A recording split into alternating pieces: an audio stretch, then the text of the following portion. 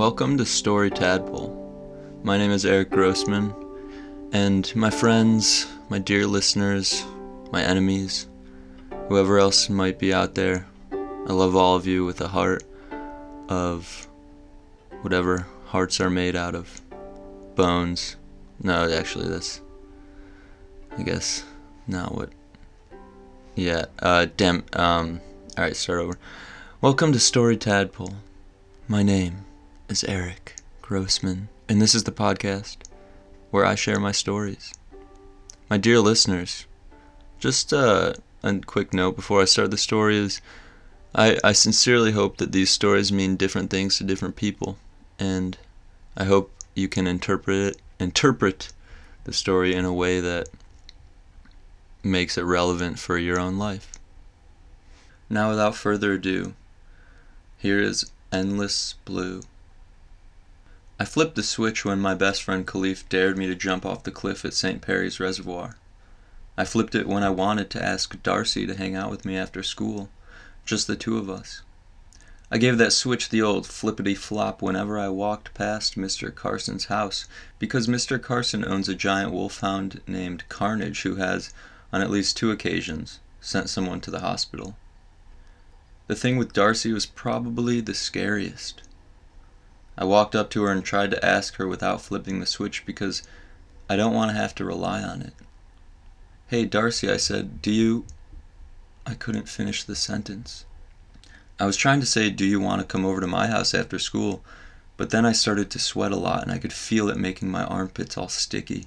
And suddenly, the letters in the English language were just strange shapes that people put together when they were bored to form random sounds that had random meanings.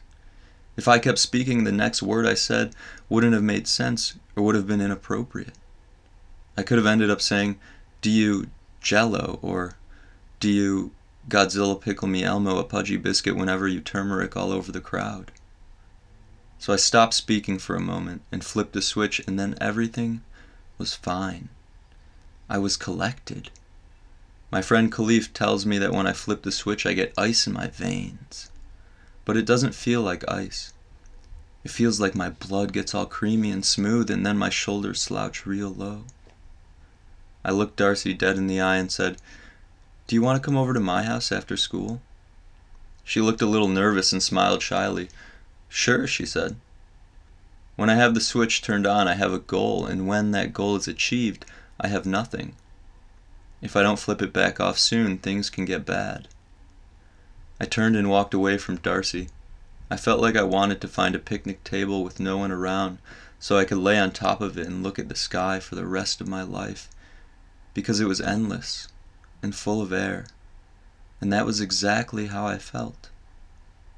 But then I remembered to flip the switch off, and I realized that there were probably termites in most of the picnic tables around here. Besides, recess was about to end, so I better find the jacket I left by the swing set and get ready to go inside. It wasn't an actual switch, but I called it that because the change was so immediate and drastic. I don't know in which part of my body it resided, but when flipped, it was like a jar of warm honey had been uncorked in my chest, allowing its contents to ooze outward until everything was warm. It was also like sitting on an old couch that molded perfectly to every curve and angle, before giving way and swallowing me in a wonderful sea of foam. I was weightless when the switch was flipped. I tried not to abuse the switch, but sometimes I couldn't help myself. A bee flew around our classroom, but everyone was too afraid to catch it. If I caught it, Darcy would see, and so would the rest of the class.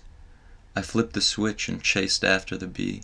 I trounced lazily around the room, following the bee until it found the window and started bouncing from spot to spot, trying to find a way through. It flew into the glass repeatedly, becoming more confused with each impact. Had the switch not been on, I would have felt bad for it. Instead, I felt nothing but the need to accomplish the goal I had set.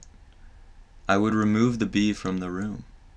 The teacher called out to me and told me to sit back down, to just ignore the bee.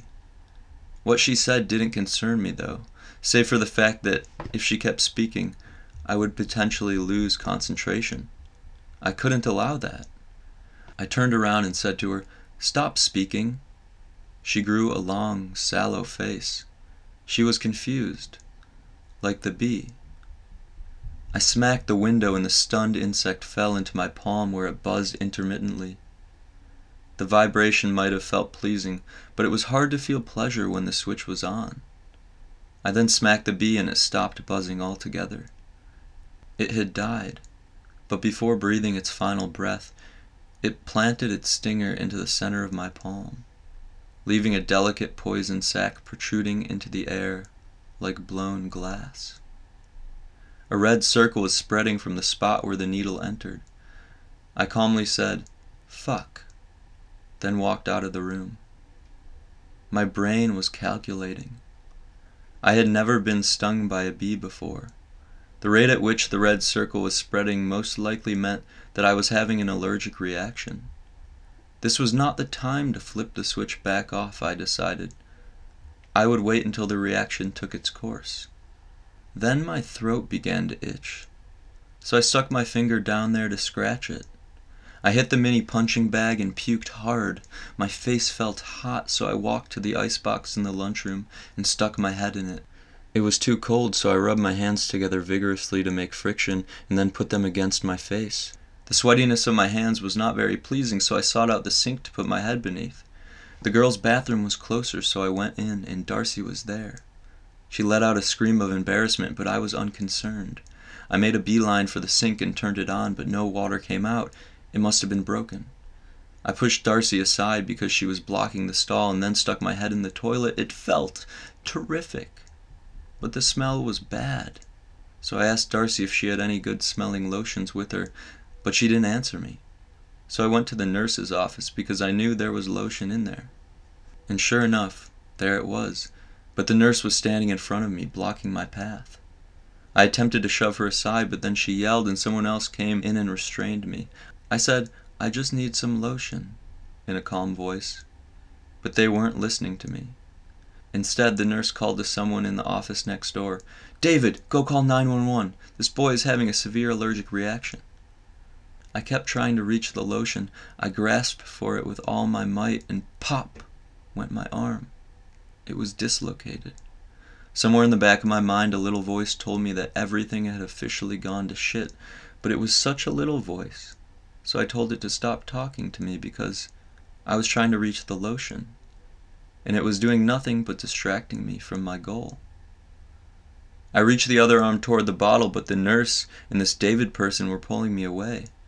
A second pop. I must have been reaching too hard. It was hard to tell because the goal was the goal and there was nothing else. Now both my arms refused to move. I tried to reach my head toward it so I could grab the bottle with my teeth, but pop! The muscle in my neck snapped like a rubber band. My head now hung downward. I tried to kick my legs over my head so I could grab it between my feet, and then pop! They were suddenly unresponsive. I kept straining though because the lotion was so close, and if I could just get even a dab of it, I could get this toilet smell out of my nose, and then I woke up in a hospital bed. I looked inside myself for the switch. It had been on the whole time I was unconscious.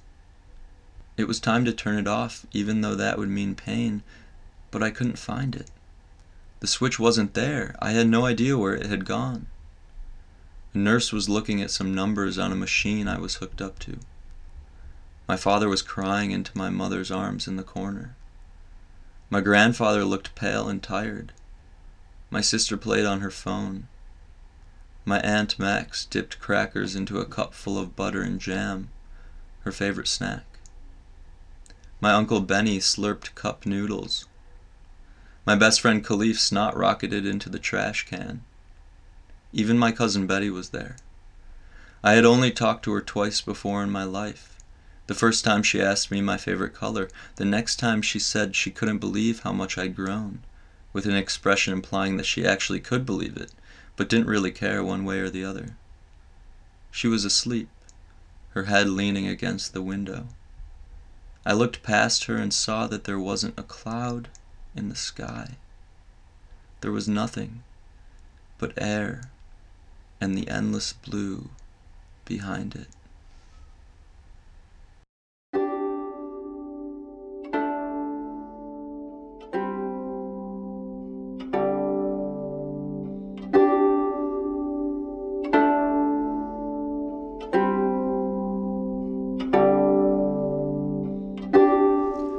Thank you for listening. Yeah, that's it. Just thank you.